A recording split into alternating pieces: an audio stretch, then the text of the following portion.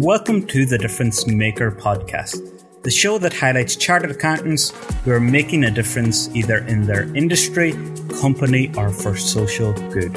A podcast created by CAW Network USA. I'm your host, Breiffni O'Donnell, and today we're going to talk to Amir Dossal, who highlights the roles and opportunities for accountants within the United Nations. And he outlines his advice for accountants looking to adopt CSR initiatives into their strategy to make a difference.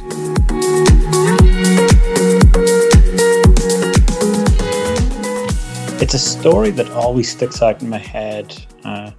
It's a really interesting one. And how did you go about planning how to use those funds? A lot of money there involved. How do you determine where to invest those monies? Yes, it was not easy because, of course, there was a lot of euphoria. There was a lot of excitement that suddenly the UN is getting an additional injection of $1 billion. So what we did was we devised a program where we, working with Ted Turner and his then wife, Jane Fonda, we developed areas of focus, what areas that might be of interest to him. His intention was to see how he could address the gaps on women's equality. So we focused on women's equality issues, women's empowerment, children's health, protection of biodiversity, protection of World Heritage sites, for example. And also we focused on women's health issues, especially pregnant women, for example. And the other thing we put a little bit of money aside was to help with some humanitarian causes such as disaster relief and so on. And that gave us kind of a group of target areas. And we reached out to the entire UN system to see if they had ideas and suggestions. So it became like a competitive bidding process, internal competitive bidding process. And we also put in a system where we said, fine, if you want to do a project, please tell us how you will leave something behind in the country where you operate. And please suggest if there was a local NGO or a local partner who could be empowered. And therefore, that's local capacity building. And that turned out, just as it so happened, to be a very good approach because it ensured there was some element of sustainability in those projects as well at the end of the day. And we had to do these projects in consultations with the recipient governments. So it wasn't as if you would operate in a vacuum, like a top-down approach, but it was like a shared value approach, a partnership approach.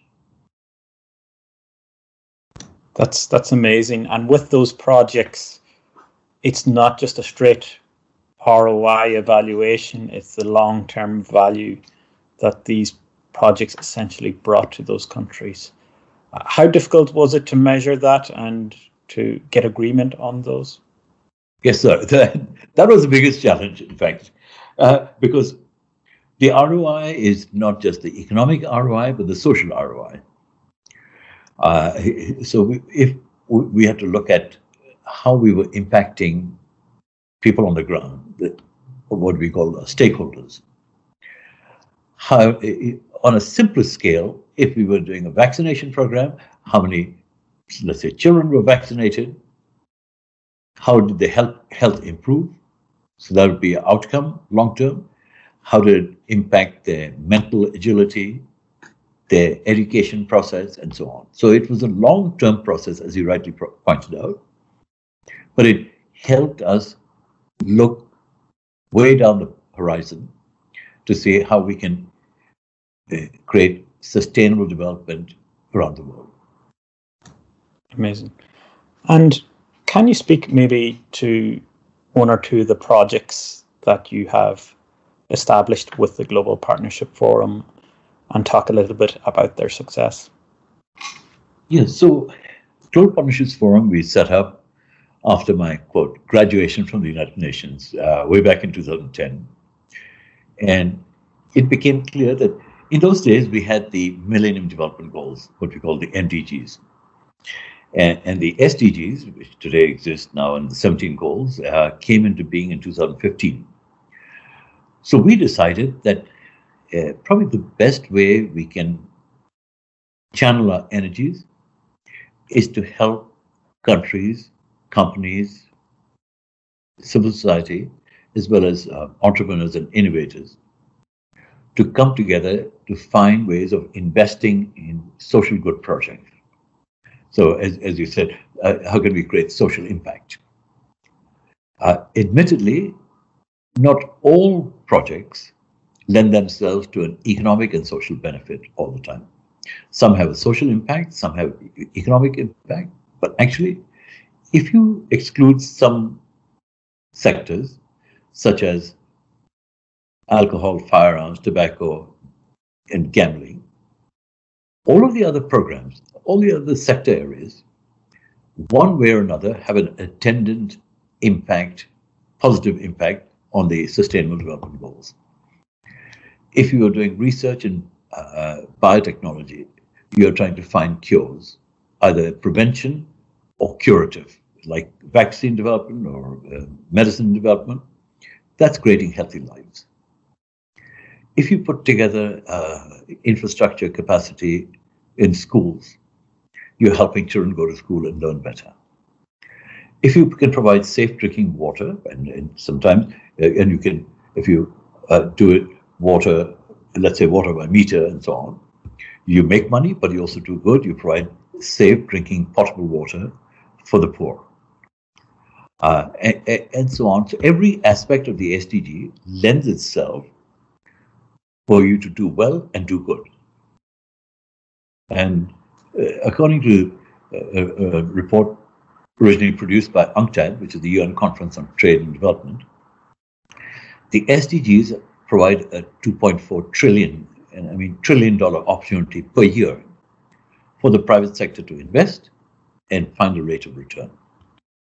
So our focus has been, how can we build these initiatives that can advance social good? Amazing. And how has COVID impacted the work that you're doing with the Global Partnership Forum? So COVID actually changed the thinking of some people. Obviously, we're talking about an invisible enemy, which we are slowly but surely finding a cure for and a solution for, through prevention, through vaccines development, and through curative exercises.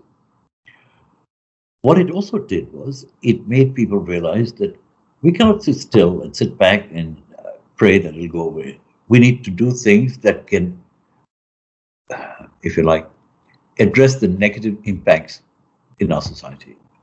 So there's been a mushrooming of innovation and entrepreneurship. And what we've been doing is focusing and trying to guide some of the innovators and entrepreneurs on how they can leverage their expertise or how they can leverage capital by using their expertise to do good.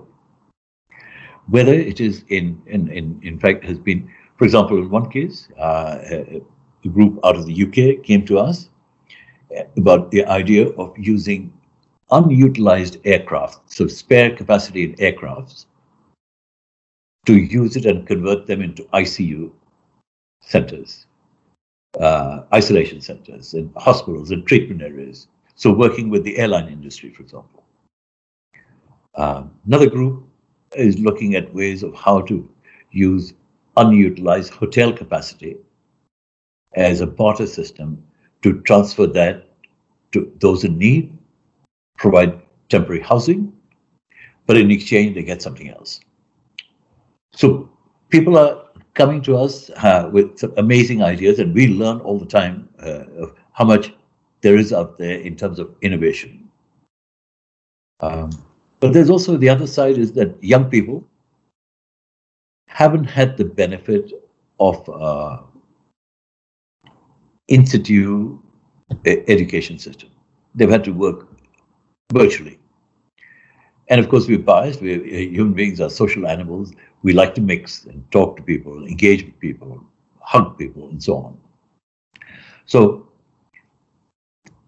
that means those who are kind of coming out of school, getting ready for colleges and universities, we try and guide them as well, give them some ideas in terms of how they can, in the long term, develop a focus on certain careers, such as what we know better is about working in the international development community, international affairs, global diplomacy, and so on.